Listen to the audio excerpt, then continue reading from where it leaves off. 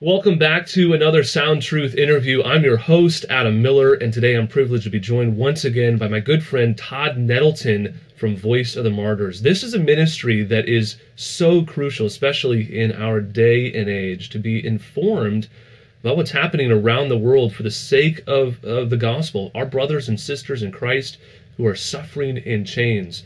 There is a blessing. The Bible says in the Sermon on the Mount that blessed are those who are persecuted for Christ's name. But we want to continue to pray for them because they need mercy and grace as well as a strengthening of their faith.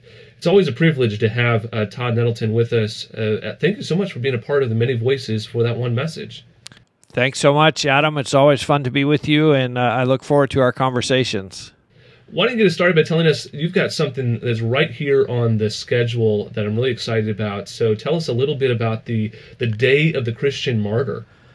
Well, Day of the Christian Martyr is a day really to think about Christians who gave everything for the cause of Christ. You know, we have International Day of Prayer for Persecuted Christians in the fall, in November, where we're praying for those who are still suffering, who are still going through that persecution and that suffering. Day of the Christian Martyr is a little different because obviously for a martyr, their suffering is over. They've gone on to eternity. They've gone on to their reward.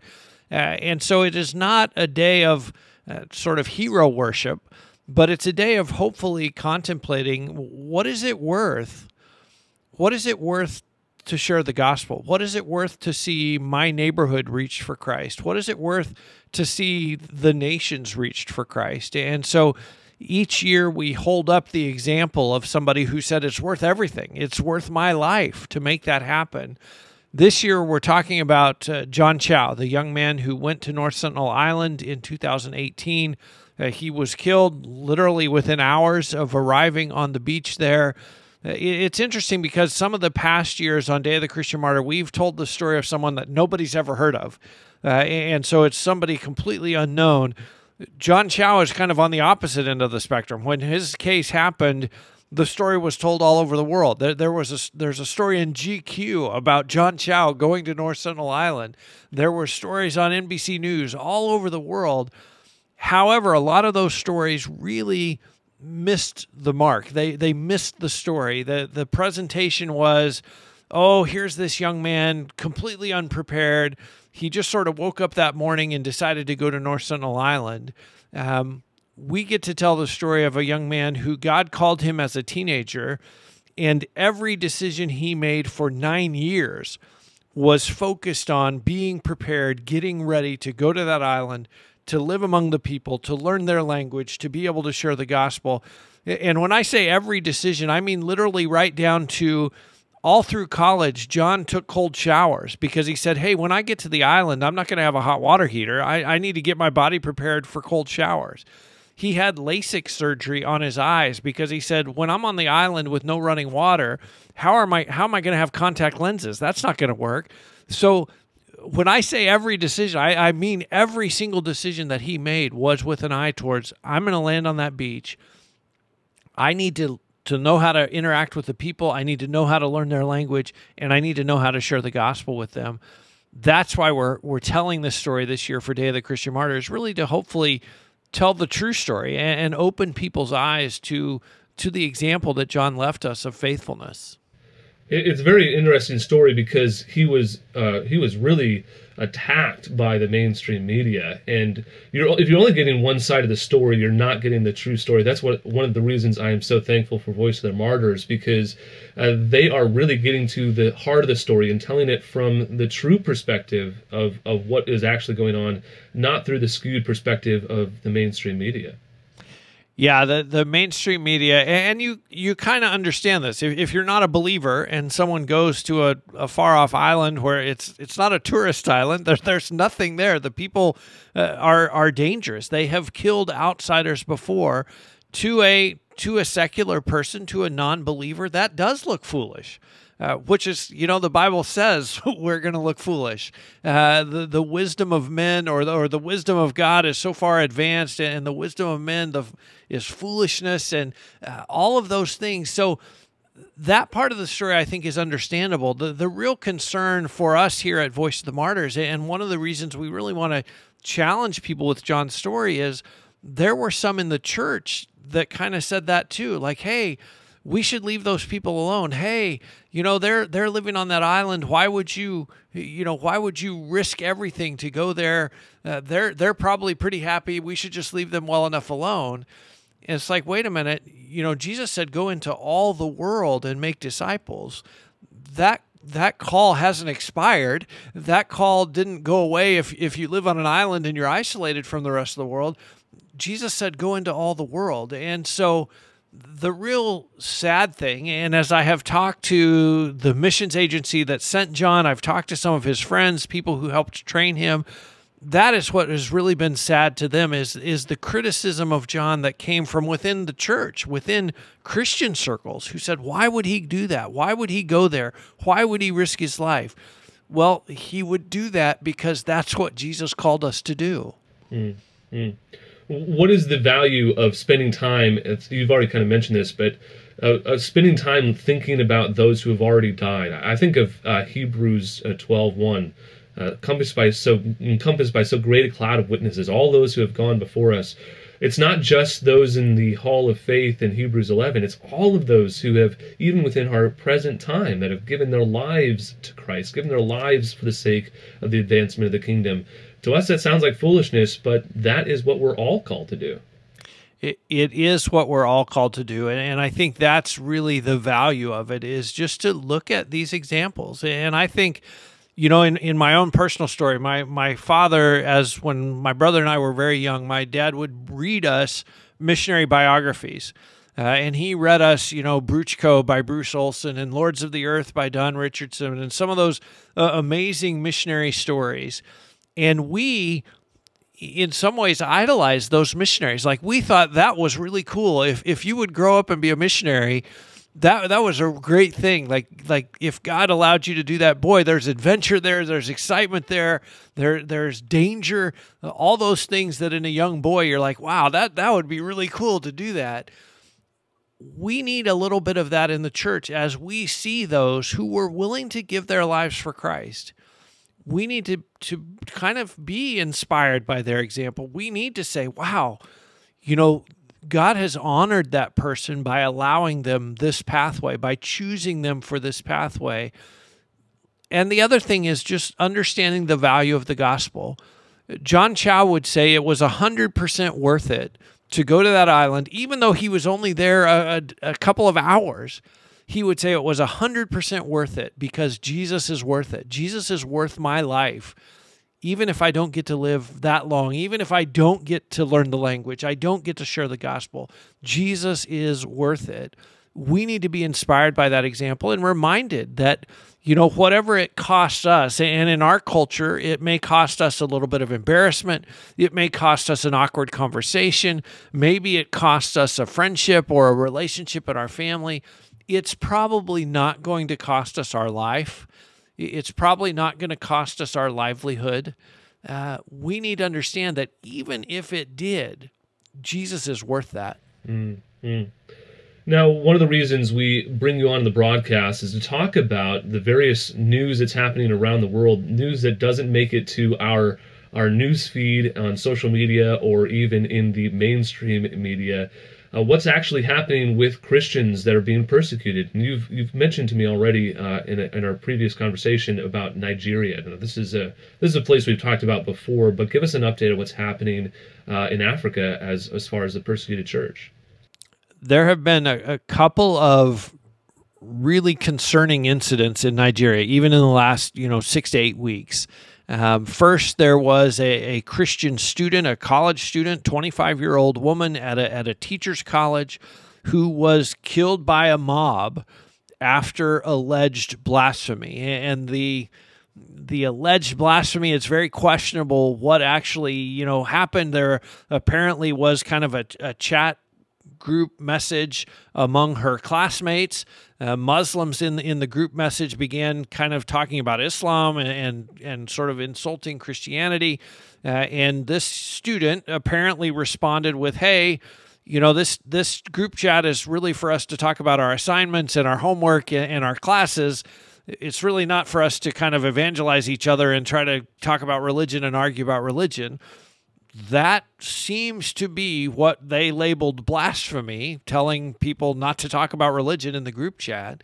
And like I say, she was literally stoned to death by a mob of her fellow students there in northern Nigeria. So that was concerning incident number one. Then the second thing happened just on a recent Sunday, a church attack in Ondo State, where more than 50 people were killed. The latest reports I've seen, they say now 40 people killed, but 80 plus people injured in this attack. It seems very coordinated. Some of the gunmen went in, some of the gunmen stayed outside by the doors, and so as the church members tried to flee out of the church, there were gunmen outside waiting to shoot them as they came out of the church. So a very violent attack, a coordinated attack.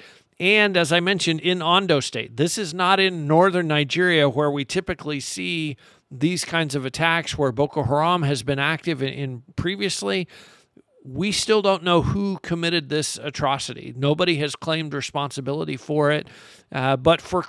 You see a student being killed by a mob. You see a church being attacked and 40 people being killed in one Sunday worship service. If you're a Christian in Nigeria, naturally you look at that and say, are we safe? Is my family safe? If I go to church this Sunday, am I going to come home safely at the end of the service? It is very concerning for them. And as we see these attacks, there's kind of a pattern. The government says all the right things. Oh, this is terrible. Oh, yes, we're going to do whatever it takes to find the culprits and hold them accountable. Oh, yes, we will protect Christians. And then a few weeks later, there's another attack. And they go through the same speech. Yes, we're very concerned. Oh, handle on this. And so again, Christians in Nigeria have this sense of frustration and this sense of, what does it take for our government to protect us? What does it take for us to be able to go and gather for worship safely? And so one of the things I really want to encourage our listeners to pray about is pray against that spirit of fear and that spirit of discouragement, because it is easy to get discouraged. It is easy to say, why does this keep happening? What's going on here? Pray against that spirit of discouragement and pray that they will continue to be bold witnesses for Christ, even as they know, no matter where they are in the country, there is danger for standing up for Jesus in Nigeria. It's heartbreaking to hear of these incidences taking place where Christians are being targeted because they have been maligned by their communities as the problem. I think there's a growing sense, even in Western civilization, in North America, even in Europe, where Christians are being targeted as the problems in society. There's a growing fear even in the American church that this is going to happen to us as well. I think we can sort of see what happens when you take Christians and target them as the problem. But that's something that is not just a potential problem in our world. It's happening in Nigeria on a daily basis. It is. And as you say, that there often is that charge. They use the word communal disharmony. The Christians are making problems because they're causing communal disharmony. Mad because they're Christians. And it's like, wait a minute, who's attacking who? Who are the people that are getting killed here? It's not the Muslims getting killed. It's people in a church on a Sunday morning in the middle of their worship service. And so it is frustrating, and one of the challenges for Christians in Nigeria and for us as well is continuing to be a bold witness, even in the face of that criticism, even in the face of, rejection and being called, disharmonious, being called troublemakers, being called bigots, all of those names that are sometimes hurled at Christians. Those things can hurt and they are frustrating, but they don't change the call of Christ to continue to advance the kingdom, to continue to share the gospel. And not that we're called on to be sort of irritating in sharing the gospel, but we are called to be winsome, and we're called to continue on even in the face of difficulty. We've also got some scary reports coming out of Eritrea, and this is something you're definitely not going to see on your news feed at the primetime news hour. So tell us a little bit about what's happening there. Well, there has just been another set of Christians arrested in the nation of Eritrea. The current number is right around 300 Christians now currently in custody. The interesting thing about these recent arrests, there were families meeting together. The children were also taken to the police station. So it wasn't like, oh, we're going to arrest the pastor, he's leading this meeting, or, oh, we're only going to arrest the adults. It was everybody who's here, we're taking all of you to the police station. And so it was parents along with their children. And as I say, about 300 Christians right now incarcerated in Eritrea. And I always, when I talk about the Christians in Eritrea, I always try to remind people, not a single one of those Christians has even been formally charged with a crime. None of them have had a trial. None of them have had a lawyer that was allowed to represent them. You simply, just like these families, you go into the prison system and nobody knows when you're going to come out. Maybe it's a few days, maybe it's weeks, maybe it's years. There are Christians that I met when I visited Eritrea who have now been in prison more than 17 years. And again, no trial, no charges, it's not like they were sentenced to 20 and they're 17 years into their 20-year sentence. There is no sentence. There is no guilty verdict. There was no trial. They simply are in prison until somebody decides to let them go. And so you can imagine how hopeless that would be, like not knowing what's going to happen, not knowing how long you'll be there. But we have also heard some amazing stories from inside those prisons of people coming to faith. At one point, I heard a story from Eritrea that they actually built a prison specifically to put all the Christians in because the Christians were leading other people to Christ. And so they wanted to separate them out. They wanted to get them away from the other prisoners because they kept evangelizing and kept sharing Jesus. So even in the midst of really heartbreaking stories, the gospel is advancing and God is working. Mm. We heard about pastors being arrested up in Canada, just north of our border, and going to jail because they were continuing to meet with COVID restrictions. And now there's even some more laws that are concerning, even in our Western culture, that maybe we might be sentenced to jail for breaking some minor infraction. But all of these things are still being worked out. You can understand the laws. There's a lot of public outcry against it. But that pales in comparison to just being a Christian, not breaking any sort of restrictive law of meeting under COVID rules and all these other things. They're literally just being persecuted and sentenced to jail as followers of Christ. That is so far from us to be able to comprehend. It is very hard for us to comprehend. And one of the amazing things one of the blessings that we have as Americans and as people who live in a free nation is we have the opportunity to go to court and represent ourselves and say, well, wait a minute, this was unjust. This shouldn't have happened. You think about some of the pastors I met who've been in jail in Eritrea for 17 years. They've never even been charged with anything. Like, it's not, they never had a chance to argue their case or argue about, wait a minute, what I was doing was right. The police come, they arrest you, and you're gone. And you don't know how long, you don't know where. Oftentimes their families for months don't know where they're being held or aren't able to have any communication with them. It is just so far from our experience, and for us as North Americans, it kind of almost makes my head explode to think about like you can't do that. You can't just arrest people and not charge them with anything. But in a place like Eritrea, in a place like China, in a place like Iran, you can literally be snatched off the street and just sent. And so it helps us. As you say, there are many challenges to our faith here. That the society is turning against the Christian faith. I don't think you can interpret what's happening any other way. But we still have a lot of blessings and a lot of protections simply because we were born in America that many of our brothers and sisters around the world don't have. Mm. With all of the heartaches of what's happening, and I'm so grateful for the ministry of Voice of the Martyrs reminding us and keeping us up to date at what's happening around the world. it's not always doom and gloom. You have a lot of really great stories, and we've been hearing for a while now a lot of great stories coming out of Iran. One of those countries that we always see in the news, and yet know very little about. You have given us some great insight about what some of these amazing stories coming out of Iran. There is a great hunger for the gospel in Iran, and it is in many ways God has used the Islamic government to turn people against Islam because the economy is in shambles, the country is frustrated, the people are frustrated, and the government says everything we do according to Islamic principles. We're running this country just exactly how the Quran tells us to run it. And so after 40 years of that, the people look around and say, well, if this is what following the Quran gets you, we don't want to follow it anymore. We don't want to do that anymore.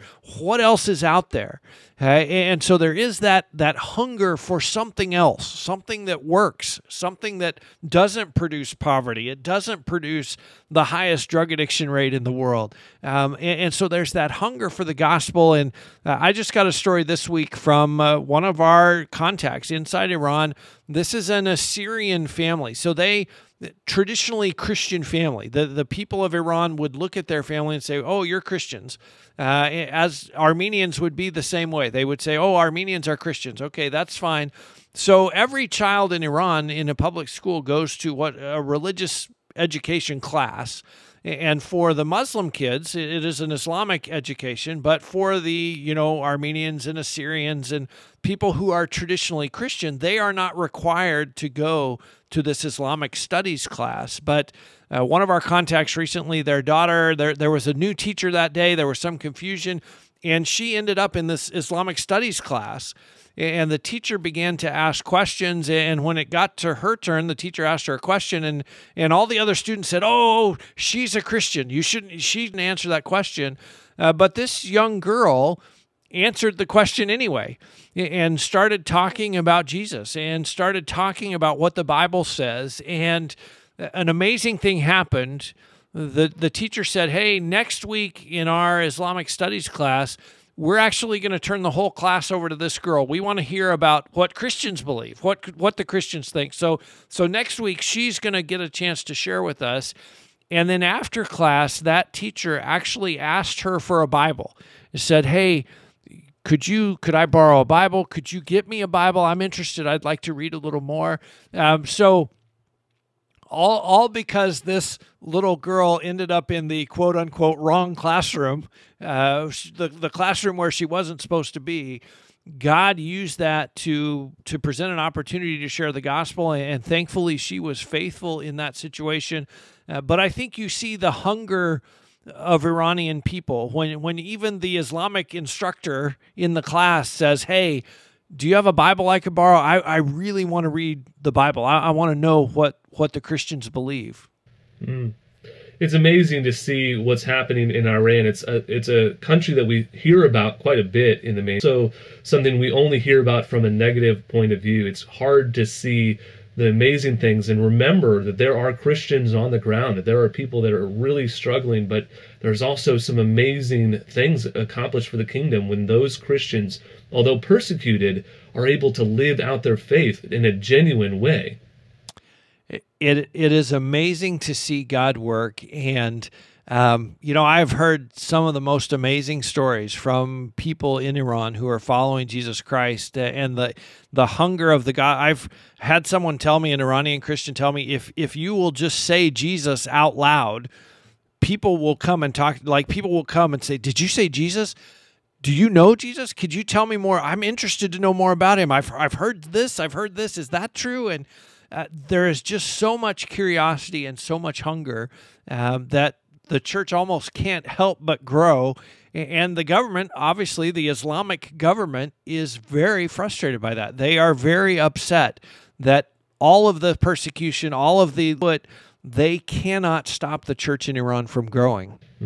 Well, the Bible says the gates of hell will not prevail Amen. Against the advancement of the church. One of these other stories you shared with me is this great, I think it's an amazing story of what's happening in Bangladesh. Tell us a little bit about what just recently you've uncovered.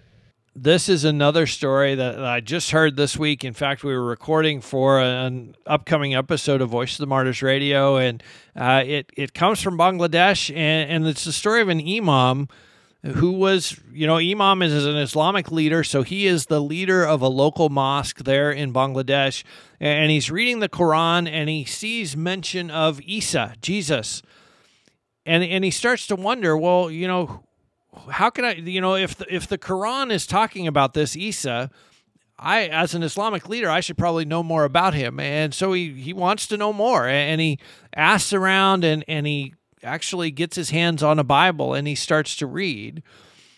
And he starts to read about Isa al-Masih, Jesus the Messiah, who says, I am the way, the truth, and the life. No one comes to the Father except by me. And he actually starts to share in his mosque what he's reading about Isa al-Masih and these verses. And Jesus is the way of salvation. Jesus says he is the way of salvation. And the people in the mosque start saying, well, you're a Christian now. And honestly, I think his first response was, no, I'm just telling you what the Holy Book says. The Holy Book says that Isa al-Masih, the Quran talks about Isa, and so I went and found out what Isa said, and Isa said he is the way, the truth, and the life. But eventually he did become identified as a follower of Christ. His own brothers actually beat him to try to get him to return to Islam. So he paid a very heavy price. And he said one of the things that happened in their culture, it's very ingrained that you respect your elders. You respect your father and your uncles and your grandfather. That is a very big part of their culture. He said one of the hardest things for him was his nephew came and slapped him across the face, knocked him down.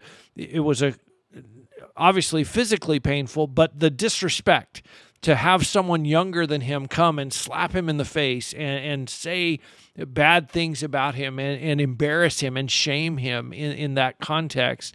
He said that was one of the hardest things. But he is not given up. He's not given up his faith. He is being discipled now and trained up and already quite an evangelist. And you think about who better to talk to Muslims about Jesus than a former imam who was leading a mosque to be able to answer their questions. If anybody can compare the Quran and the Bible, it is this imam. And so he is being discipled and trained and evangelizing Muslims, all because this started out with him reading the Quran and seeing that the Quran mentions Jesus and wanting to know more.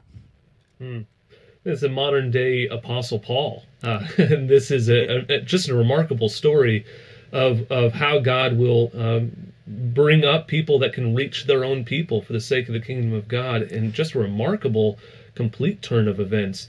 This is really what we long to see in the kingdom, Amen. and these are the signs that God is at work, even where it seems there's tragedies all around us. God has not given up on his people.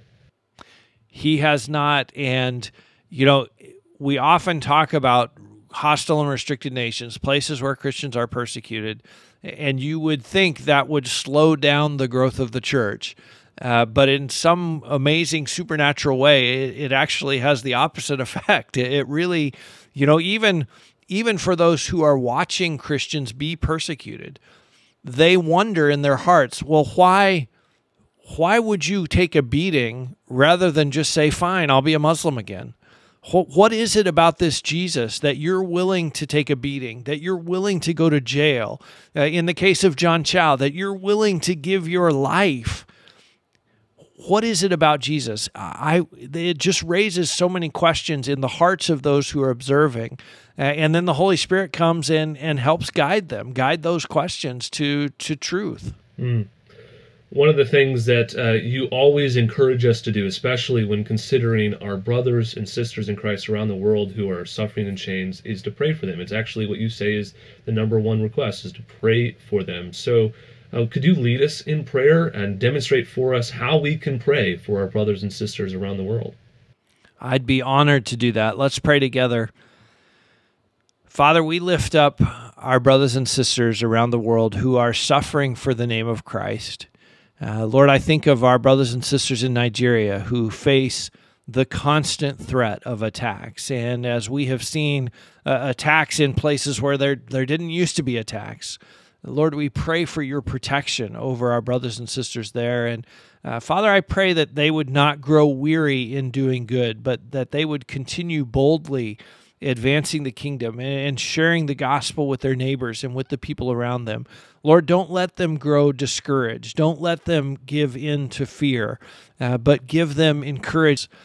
Lord, I also think of our brothers and sisters in Eritrea, and I think of Pastor Haile, who's been in prison for more than 17 years. I think of these families who were just arrested a couple of weeks ago, just getting used to life in prison. Lord, we pray for their release. We cry out for their release. But Lord, if that's, then we pray that you would give them grace and you would give them strength. Lord, allow them to have enough to eat today. Allow them, Lord, to be healthy. If they are hurting, if they are sick, bring healing and sustain them physically. Lord, though, we pray for their spiritual health. We pray that they will know your presence and that you will be with them. And Father, would you just remind them that they're not alone, that we're praying for them? Somehow, even in this moment as we pray together, let them know that somebody is praying for them, somebody is remembering them, and that the body of Christ has not forgotten them. Father, I also want to pray for us as your followers in places where we have freedom. Lord, help us to use the freedom we have. Help us not to take it for granted, but to use it to boldly advance your kingdom and to share your grace with the people we meet, the people who live next door to us, the people who we work with, the people we go to school with. Help us to be bold witnesses for Christ in whatever circle we are in the same way that we see our brothers and sisters around the world doing so. Thank you, Lord, for being a part of the body of Christ, for the privilege we have of being connected with brothers and sisters all around the world, for being part of your family. We just recognize that that's an amazing privilege, and we thank you, and we pray for our brothers and sisters in Jesus' name. Amen. Amen.